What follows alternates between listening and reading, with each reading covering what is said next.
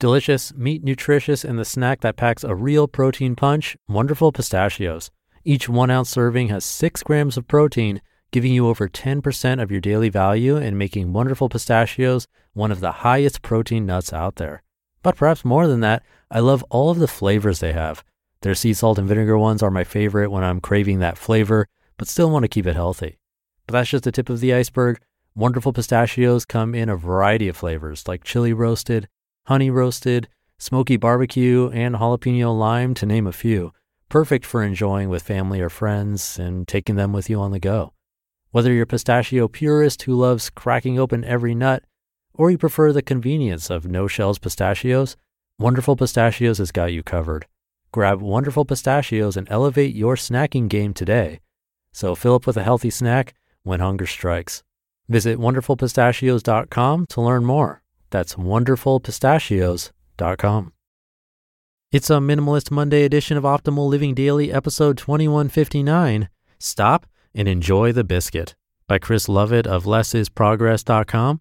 And I'm Justin Malik, your personal narrator, reading to you with permission from the authors. On Mondays, I usually cover minimalism, one of our most requested topics. So at that, let's get right to the Minimalist Monday post as we optimize your life. Stop and Enjoy the Biscuit, by Chris Lovett of lessisprogress.com. On the road again. A few weeks ago, we sold our flat in London and half the stuff in it.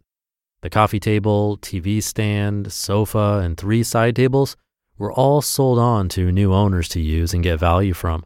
Even as a minimalist, regular decluttering still needs to happen, and I wasn't surprised to find that I needed a couple of trips to the recycling center to dispose of random planks of wood, unopened cans of paint, and spare plant pots that we had hidden away just in case.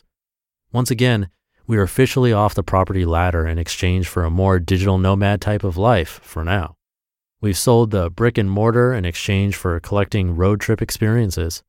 We're currently in a small village called Critch, a place I hadn't heard of before coming here, but it's right near the Peak District in the north of England. Well, Midlands really, but anything north of the M25 is north to me. Everything we need for 2021 fits in our dinky Hyundai i20. That includes all my work gear, clothes, toiletries, cosmetics, electronics, plus Daisy the dog and her food, games, and medicine, of course. She gets the whole back seat to herself with her comfy bed. We plan to be around here for another couple of weeks before heading down south to Devon for a few months. It's an interesting way to live, work, and explore. It's constant change and slow travel combined. This weird hybrid can attack the senses, and while leaving you in awe of the surroundings and adding to the wonderful experiences traveling can give you, it also can be quite bizarre and discombobulating, a word I've never written, ever. See, this is a new thing. During one of my days off, we took a drive out to Chatsworth House to stroll around the gardens and visit the farm shop. The shop knew how to push my buttons: fresh pastries and locally sourced chocolate, cakes, alcohol, and other homemade delights. I almost bought jam, which I probably eat like once a year. You'll be pleased to know I restrained myself from the jam, but one thing that did catch my eye was a packet of oat biscuits half covered in milk chocolate. Nom. I bought a pack of 5. These biscuits weren't cheap, but I could tell you were going to be good. You know the type. The ones that kind of make you want to rip the wrapping off with little care and attention. I knew that they would be an awesome after-dinner treat or mid-afternoon snack. The day after, I was set up for work as usual in the living room. It was busy. The laptop had more tabs open than necessary. My iPad was still on Zoom after 5 to 6 client coaching calls. The work phone still had headphones tangled around it from a call earlier in the day, and my personal phone was lighting up every few minutes. I was consumed in my own busyness, and I hadn't eaten anything other than a smoothie for breakfast. Now, in the middle of the afternoon, was the perfect time to step away and grab one of these new and highly valued biscuits. I delicately took 2 from their wrapping so as not to waste any goodness through unnecessary manhandling, and placed them on a plate in the kitchen before walking them back into the living room work chaos I had created. It's not my place, so I didn't want to drop crumbs all over the shop. I laid the plate carefully between the laptop and the iPad, grabbing the top biscuit and surveying where to have my first bite, chocolate or not. Chocolate, of course. A second after that one bite, I put the biscuit back on the plate, now obscured by tech, and defaulted to responding to an instant message on Microsoft Teams that flashed up. As I started to type back, mouthful of biscuit with the obligatory, "Yes, I'm free, what's up?" I stopped. In that moment, I caught myself being sucked into busyness, and I had to get out.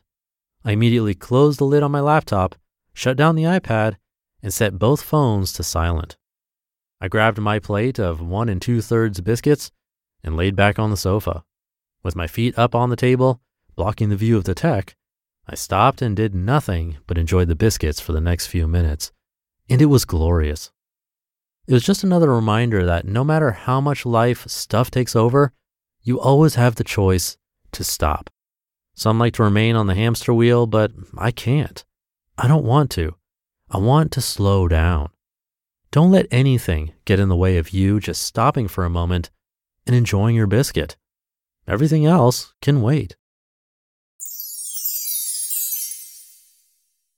You just listened to the post titled, "Stop and Enjoy the Biscuit" by Chris Lovett of lessisprogress.com.